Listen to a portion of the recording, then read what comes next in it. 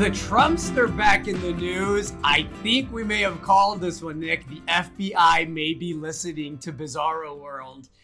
Everything is awesome again. You got Bitcoin? Everything is awesome. You're in the S&P? Everything is awesome. You own an ETF? It's okay, bro. Everything is awesome. Everything's going back up, baby. You have nothing to worry about. That's the spoiler alert. You can turn this off now. A lot to get to, as always. I am Gerardo Del Real, along with Mr. Nick Hodge. This is therapy session, otherwise known as Bizarro World number 181. Mr. Hodge, how goes it? Don't turn it off just yet. That might have been facetious and or sarcastic. You should listen to the whole thing. Me, whatever word you use to describe me, and sarcastic? Facetious me? Never. No, look, let's get right into it, Nick. We talked a little bit off air, just catching up a bit on a personal note. And look, we've been championing lithium and uranium names here, I think the past month and a half. And I think we really started digging into the sector and some of our favorite picks and the reason why we thought, regardless of what happened in the broader indices, those sectors were going to be relatively safeguarded. And look, I don't think it's a coincidence that companies like, again, Patriot Battery Metals, which just made new 52-week highs, Lithium Americas, which was just $20 2 months ago, is back to the $30 range, a 50% move. Nevada Sunrise Gold has been up over 50, 60% in the last week and a half. And so I don't think it's a coincidence that the lithium names are ripping. I don't think it's a coincidence that Goldman Sachs, that's funny, Freudian slip there. Goldman Sachs was dead wrong on their lithium call. We talked about that a bit last week, but I want to get into the broader indices. Is this a bear trap? Is this a head fake? I think it's a head fake. It feels too easy. Everything isn't awesome. I'm looking at earnings. I'm looking at multiples. I'm looking at buybacks. I'm looking at debt levels. I'm looking at interest rates. And we're sitting here cheering an 8% CPI print as if everything's hunky-dory now. How are you feeling? You know, I'm not a perma bear, Gerardo, but I am a pessimist by my own admission. And I've been writing for weeks that this was a bear market rally, that this was a bull trap for a lot of reasons. And maybe I'll go through a couple of them. Look, you have rises like this that can be 15, 20% before they turn themselves around. If you go back and look at 2008, you'll see that from like October to November, the stock market bounced 20% in a month and then proceeded to give all those gains back by the end of November inside a 3-week span. And then it turned around and went up another 25% to January. From early December 2008 to January 2009. And then it gave back all those gains again through March when the true bottom was in. So you can have 20, 25% 1 month rallies inside significant drawdowns that suck people in. It's also very interesting to me that nobody who called this crash, who told people to get out, are now saying that it was the bottom. And they weren't saying it was the bottom back in June, right? It's only the bottom after stocks go up for a month. So be careful who you listen to. There were some of us who sold tech stocks back in December and sold oil stocks before they started to go down. And we're telling you the sell-off was coming. And so you still got to look at earnings, tech earnings have been horrible. Layoffs are mounting, NVIDIA guided down. Google layoffs and see the companies that come up. I mean, it's big multi-billion-dollar companies that are laying off thousands of people. And that's not even talking about the small mom and pop shops that don't make it into those headlines, right? Because if you look at like the small business sentiment survey from the past month, the small business owners have the worst sentiment they've ever had, even lower than 2008. And everyone's talking about the Fed's gonna pivot. The Fed's not going to continue doing raising rates like they have been. I'm not so sure. You've got Fed governors, Fed board members out saying no. Look, we're still going to rise here in August. They'll be in their enclave later this month. They're going to Jackson Hole and. The topic of their forum is, reevaluating constraints on the economy. I think they've got a lot of constraints to reevaluate, and if people expect them to do the right thing. Why would you expect them to do the right thing in a recession when you've been doing the absolute wrong thing thus far? Telling you that inflation wasn't transitory, and that they weren't going to cause inflation, that there was no recession, and all of those things were the exact opposite of reality. And so, Yeah, I continue to position defensively. Of course, there's always a bear market somewhere. You mentioned lithium, and I'm sure we'll talk about uranium. But I'd be careful about being going headlong back into broad-based equities and certainly into crypto with Bitcoin here at 25%. I just closed out a short of Bitcoin here, like before we recorded today. I do that with ETF BITI, and I continue to be short the Nasdaq in my personal account. So I don't think we're in for sustained bull market, and I certainly don't think the bottom was in June. So my infantile brain thinks dumbass things while you're giving the smart analysis, right? And I couldn't help but thinking during that great, very factual, spot-on analysis about, head fakes and recessions and CPI prints and Fed governors and Fed decisions and pivots and all of that, which was great, by the way. I'm thinking, you can't fool me into thinking we're still not in a bear market, because I saw a recession video on Pornhub the other day, which is the ultimate.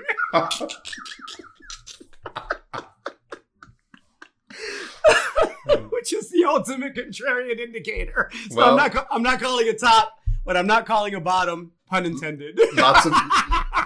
Lots of inflated assets on that website, Gerardo. And tops and bottoms, but on to... Well, hold on. Okay. Even the president tweeting this week that there's 0% inflation in July, which I get it. I get why you can say there's 0% inflation, because on a month-over-month basis, it went from 9.1% to 8.5%. God. But to tweet from the president's account that there's 0% inflation is...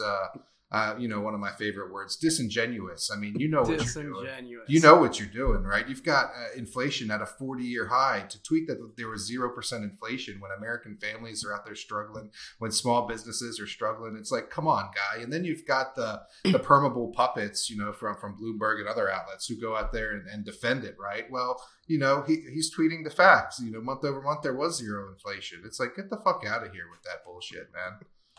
Lap dances are still $20 though. 40 years running, inflation proof. If I could buy an ETF that was based on the price of lap dances, that would be the ultimate hedge. It would be the ultimate wealth preserver. Stable. Well, you make sure you still own a little gold. Clearly, I'm in a silly mood today, everybody. So this might not be the most insightful of podcasts from me, but usually the insight comes from Nick anyway. I want to get right into the Trumpster. There's so much irony in the FBI raiding him. We said last week, you asked me if I thought he was going to run again. And I said, don't forget that he's still under investigation for a host of potential crimes that everybody is desensitized to now, right? And I also said, don't discount the fact that he's a overweight man in his 70s that isn't the most active, healthy, dietitian person on the planet. And so when I look at all that and then I see the FBI raid on Mar-a-Lago, I thought it was a skit. I thought it was like an Onion headline, as many things that surround the Trumpster come off as, right? I looked at it and then surreal. And then I look and I'm like, oh my God, this is actually like on credible news outlets, right? Like The Guardian. And then I'm looking at it and I'm like, okay, so this is really happening. But then I'm going through Twitter and everybody's got an opinion, right? And some of these opinions were hilarious. And I want to talk about the Republican reaction in a second. But I started looking and then I thought, okay, this one's got to be a skit, because somebody said that he put out a statement and the statement included him saying, they even searched my safe. I'm sitting here going, it's the fucking FBI. Like, what did you think they were going to do? Did you think they were going to come, ask you for the passwords, ask you for the code, and just tell you to have a nice day, bring you a milkshake and some fries? Like, the disconnect is just insane to me. So first off, the irony. Let's get to the irony. So it turns out they're there because allegedly he may have taken some documents that he was not supposed to take. And allegedly, they have asked for these documents back. And so, he took them from the National Archives and Records library, which wasn't supposed to do. A lot of this stuff supposedly is classified. We'll find out soon enough, right? But supposedly, he took them and he didn't want to give them back. So they said, okay, well, we're going to raid you. So the ironic part to me is, that this now may actually be a felony if he did indeed do it and it's proven, which is clearly what they're trying to do. But the reason why this now may be a felony is what's hilarious to me in an ironic kind of way. I don't wish prison on anyone really, other than, sex offenders and violent assholes. And we can get into the list of people. But I don't want to see President Trump in prison for taking some records or falsifying some records. Much more serious crimes have been committed by many presidents. But it's funny that it's a felony because when Hillary Clinton was under investigation by the FBI, he made it a felony in hopes that if they found something on her, that's funny, she would go to prison. And the irony is just rich. I am dying for a Jon Stewart or a Dave Chappelle or a Bill Burr or a Ricky Gervais, one of the brilliant minds of comedy, to take this all and package it beautifully for me and deliver it to me in my television room upstairs, because it's just gold. It's comedy gold. You can't make this stuff up. So thoughts on the raid, thoughts on what's going on. I mean, this fourth turning stuff is they're hitting the gas on it. It's turning. I didn't pay too close of attention. I tried to, as you know, sterilize myself from some of that. So my thoughts would be, I think, more broad and not necessarily specific to the case or the raid. To me, it's just the inverse of the Hillary Clinton emails in Benghazi, right? I mean, they attacked her for so long. Now you've got a Democrat in office, an upcoming election, and now it pivots to the other side. I think there's a lot of politicization going on there. And then my thoughts immediately go, correct or incorrect, to Epstein. It's like, maybe we should raid some of these folks who were flying around raping little girls. But the irony is wonderful. I didn't know that he had changed the law to make it a felony. That is pretty rich. But other than that, I got to be honest, I didn't read a single article about it. More irony. Again, more comedy gold. Marjorie Taylor Greene, who is, again, just dumb as a box of balls, right? Like baseballs. Just a total nutcase. She tweets, defund the FBI immediately. She doesn't even know why they're there. She doesn't know if there's a body in Mar-a-Lago. Well, there is, because Trump buried his ex-wife there for the tax break. You read that one, right? Oh, yeah. So there is a body there. I mean, that's not what they were there for, but he's not getting in trouble for that one. That was just for the tax break. I don't know why you guys listen to this guy. He buried his ex-wife on the golf course to get a tax break, folks. This is the kind of man that you are dealing with. But to each their own. No judgments, right? No judgments at all. But she tweets, defund the FBI, and immediately all the Republican talking points start coming out, right? And it's, we have to do something about the FBI. Defund the FBI. We need accountability. I'm like, what happened to the party of law and order? That was, if you didn't back the blue and you didn't, support the FBI during the last administration, prior to Trump, you were a traitor to your country. You were a traitor to your country. One raid, y'all don't even know what it's about yet. You don't know what's going to get turned up, what's going to be turned up, what they're going to get from it. And it's defund the FBI. This is coming from an elected official and not a local one, a national one. And so the hypocrisy, the comedy of it all, I can't wait for the skit. And again, I don't want like a Saturday Night Live skit. I want a real good one. I want it to get all packaged up by one of these brilliant minds and comedians that we have out there. It's absolutely hilarious to me. These are the same folks, Gerardo, who think that the Gadsden flag and the Thin Blue Line are the same thing. I mean, what do you expect? Oh, God, don't tread on me, America! And it's complete politicization, as I say, they'll say anything, which is why you shouldn't believe the things that come out of their mouths and why you shouldn't get caught up in partisan politics. I mean, like you say, one day it's back to blue, one day it's defund them. I mean, what is it? It's whatever suits their narrative at the time. And I'm really not much on narratives. I'm more trying to discern what the center line truth is. And I go back to the economy, right? You've got the Democratic side saying things are getting better, that inflation's getting better. And what are the Republicans saying? Inflation's eating away at the middle class and this and that. And so, and it was the exact opposite. I was reading something from back in the 70s when the inflation was super high and Ford was in office, right? And back then you had the Democrats saying that, inflation was killing the middle class and was rampant and this and that. So it's whatever suits them at the time, which is why you should do what suits you at the time. And that's try to find the truth or find someone who tunes out that noise and can deliver some of the truth to you. Did you see the video of President Biden where he comes out and Chuck Schumer's there and Jill Biden is there, Dr. Jill Biden is there, and several other members of the Senate are there, and Chuck Schumer comes over and he shakes the president's hand, and he shakes Joe Biden's hand, Dr. Joe Biden's hand, and he shakes, a couple of other people's hands, and then Joe looks at him and he's confused and like, "Are you going to shake my hand?" And everybody's looking at him like, "He just shook your hand." He forgot that he had just shaken his hand. If you haven't seen it, just put it up on Twitter. It's 5 seconds. It's worth a good laugh. If anybody wants a good chuckle, forget the politics, whether you like the guy or not. It's a phenomenal laugh. It's absolutely hilarious. Let's get back to the market because I know you have a site visit that you need to get to here soon. The dollar below 105, the dollar index below 105. Briefly, it's back above it now. Gold is holding well, right around that $1,800 level. Copper has made a pretty strong move. It's flirting with $370 a pound as we speak. We talked lithium. I won't get too much into uranium because I kind of batched them together. They have incredible fundamentals. I think they're inflation-proof sectors that are going to do very well. And if you can pick half a good stock, you're going to do phenomenally well with those two sectors. But I want to get your thoughts on copper. Head fake there? I know midterm and long-term, look, the fundamentals are excellent.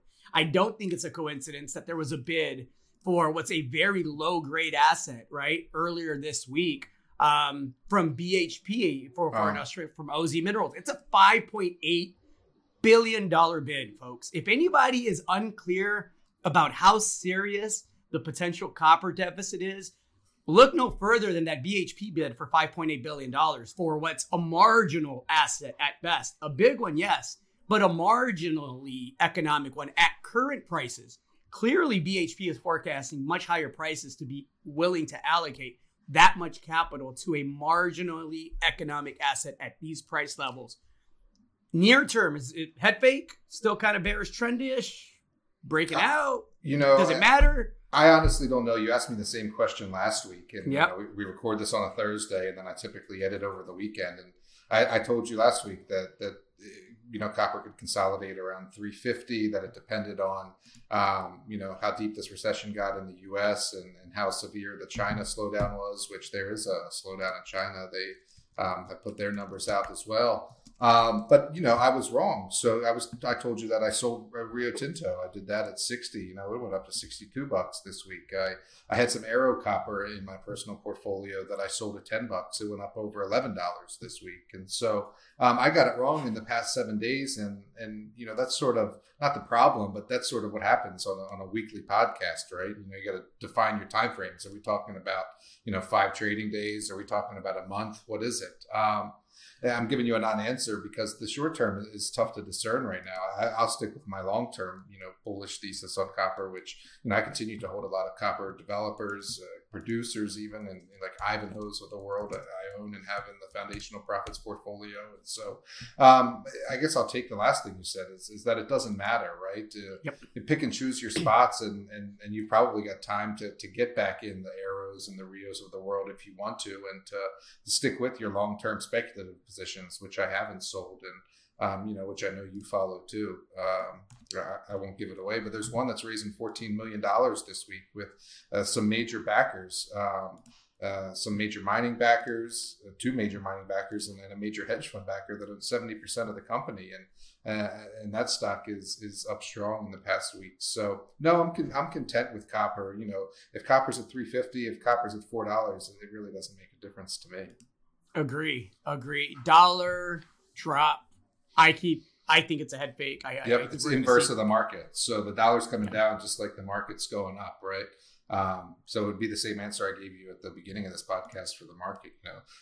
Pull back in the dollar, the DXY to 105 is the same as the stock market going up, 15% in the past month or two. It's a head fake. I think you see both of those things reverse. The broad-based equities come back down, and the dollar regain strength.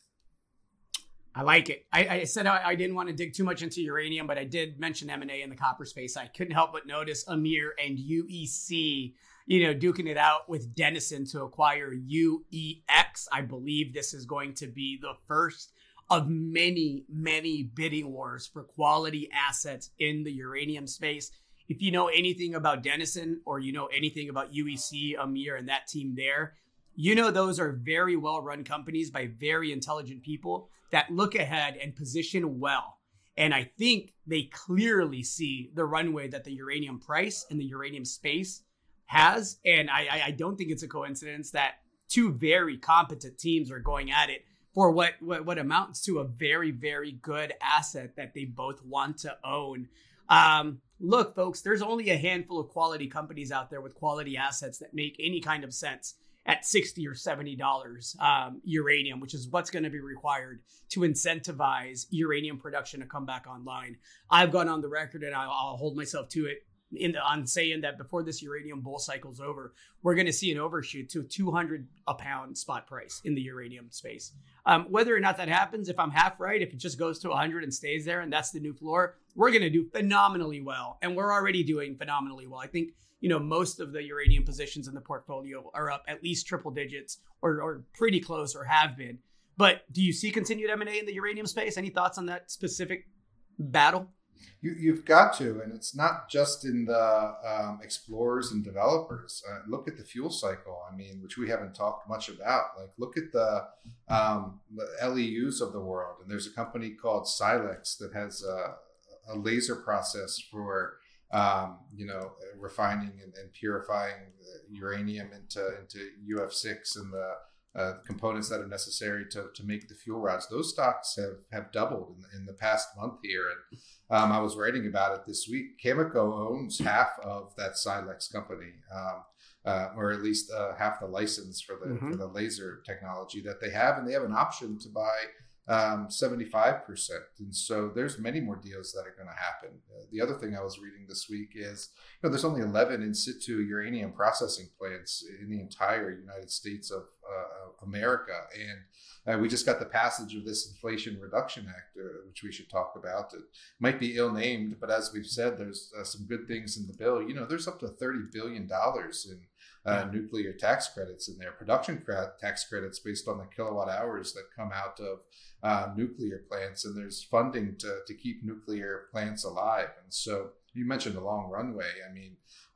These nuclear plants are long life, high cost assets. And we're turning back to them in a big way, not just here in the U.S. We've talked about Diablo Canyon on this podcast, where the Democrats are on board. You've got Gavin Newsom, the liberal of liberals in California, saying, we've got to keep this thing going, and they're securing funding to do that. There was $6 billion for that in the infrastructure bill that passed last year. And as I just said, the Inflation Reduction Act has even more money for that. And then you look overseas and it's sort of the same picture, right? You have, I'll give you my Olaf joke because that's the snowman in the movie Frozen. And it's also, love Olaf. It's also the Chancellor of Germany's name's Olaf Scholz. And he's out there saying, look, we got to keep these nuclear plants on. You talk about a pivot. That's a pivot saying, we're going to freeze to death this winter if we don't keep these nuclear plants running. They still got 3 reactors up in Germany providing 6% of their electricity.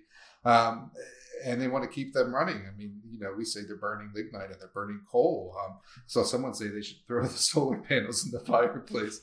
And then you look at Japan and they're saying the same thing. The prime minister there wants to have 9 reactors restarted this winter. Everything that the uranium bulls have said for years is sort of culminating. And that's why you're seeing the equity prices being buoyant and why the buyout wars are starting. I like it. I know you have a site visit to get to, Nick, but I have to ask you, and I know you probably haven't seen it because I'm the one that watches silly shit all day. Did you see the one with Bill de Blasio and the tip line? No. The social distancing tip lines. So, New York official Mayor de Blasio, Bill de Blasio, who I am no fan of, ordered New Yorkers to essentially snitch on each other for violating social distancing rules. So I remember talking about that a while ago. Yeah. So he set up this line and he said, hey, You guys just text NYC 311 if you see your neighbor, if you see your fellow citizen violating social distancing rules, and we will enforce it. And he immediately, because it's New York, he started getting flooded with dick pics. And somebody sent a picture of a sign that says, "Eat a bag of dicks." And it was so bad that they had to shut down the service temporarily because there were so many dick pics coming in. And I think, look, it's a really, really, really funny act of civil disobedience. And, First Amendment right? It's not violent. It's not abusive. It's not what it is what it is, man. That's it. That's all I got. No, it's amazing that they want you to snitch on your neighbor. I mean, that's a whole nother conversation, talking about this, fourth turning and the encroachment on your rights that we probably won't get into today. But good for the New Yorkers for giving it back to them. I mean, we've seen that, essentially the mandates didn't work. And there's, been reverberation against even, I still see to this day, there's like people running on platforms. What was I reading the other day? Oh, this guy that won the primary to run for governor in Minnesota is running on like a the vaccine didn't work platform. And so, yeah, that stuff is still top of mind for many people. And a lot of people are still bitter about being locked in their houses and having their businesses shut down. And anyway, it's just all very interesting to me. I still see a lot of people wearing masks, but to each their own, I suppose. I saw somebody with a mask on in her car by herself. Oh, I love those people. I love those people and the people outside walking with masks on. I love them. I love the people that walk outside with masks on next to someone with no mask that then get in a vehicle together. No judgments. It's funny to me. I don't know what to tell you. Anyhow, Nick, anything else that you want to get off your chest? What are you watching for this week other than the usual? Any thoughts on the 10-year before you go? And the volatility index. I always ask you about those two. Yep. First, conferences. At the end of this month, August 30th and 31st, there's a silver symposium here in Spokane. If you happen to be traveling through the inland Northwest or you live in the area, come on out. It's at the Northern Quest Casino. There's some companies there that we have in our portfolios and some companies I'm hoping to learn a bit more about. I'll be giving a talk as well. It's funny, who will be there is the Economic Ninja. And my talk is about, it's titled, "To the Moon, Let's Start with $30. That's the name of my talk. So we'll see if we ruffle any feathers at the Silver Symposium. And then we'll have... Is he a real ninja? I don't believe he is a certified ninja, no. Okay. After that, we'll be at Beaver Creek, not speaking, but we'll be there meeting with companies. And then the New Orleans Investment Conference coming up in October. So we'll start putting links out to that stuff. On the 10-year, continues to break down. It's had a couple of spiky days here, but it has come down from its peak of a month or two ago. And as you see longer term duration bonds starting to firm up, the curve, which we haven't mentioned, is still inverted, like more inverted than it has been at any point so far this year, which I should have mentioned at the top of the podcast as another reason for bearishness. I mean, the market is pricing in more economic rough patches ahead. It's I think minus 0.4 is the inversion. It's worse than it was ahead of the .com crash, and it tells you that a couple of things. Investors, the market expects a rougher economy ahead. They do expect the Fed to cut rates in the short term because they think that those rates in years 2 through 10 are going to be lower than the rates they can get on investing in a bond here for the next 2 years. And so that points back to the Fed saying that they can continue hiking and have massive layoffs, or they could pivot and have high inflation. They back themselves into a corner, really. And then volatility is another head fake. It's the VIX index has fallen down to around 20, if memory serves, and it's not going to stay there for long if what I was saying earlier comes true. So that's the other reason that stocks have been able to sort of play off of each other. But, you get a VIX going from 25 or 30 down to 19 or 20, and people get real comfortable real fast. It's going to be interesting when everybody comes back inside and gets back to the office and the kids back in school, which is coming up. It's going to be really, really interesting in September. I think it's going to be profitable in September, October, November, December. But I think you're going to really have to know what you're doing or have someone that does, because it's not going to keep being this rosy in the broader indices on a day-to-day basis for much longer. We'll see if that plays out or not. Anything else, Nick? Watching anything else? I'm getting dialed in. I got 3 tuitions to pay for this fall. The youngest is headed into pre-K, so we got to make that moolah. A 19-year-old heads back for his sophomore year of college, and it's not getting cheaper. Everybody, inflation is everywhere, so it is what it is. It's been a blast as always, Nick. This was episode 181 of Bizarro World. Have a great, great week. I want to wish my beautiful wife a happy, happy, happy birthday. I am literally the luckiest guy on the planet. She's not only, my best friend and an amazing woman, but a phenomenal mother and friend to everybody. So just want to give a little birthday shout out to her, and have a great week, everybody. Be nice to each other. Do something fun, make some memories, and be safe out there. Well, I hope she's watching. Happy birthday. See ya. Hey there, you independent-minded investor. If you like this video, make sure to tell us so by clicking the like button below. Subscribe to our channel so you never miss another one. And share it with everyone you know on social media. You can also click the link in the description below to check out more information-packed videos just like this one. Thanks for watching.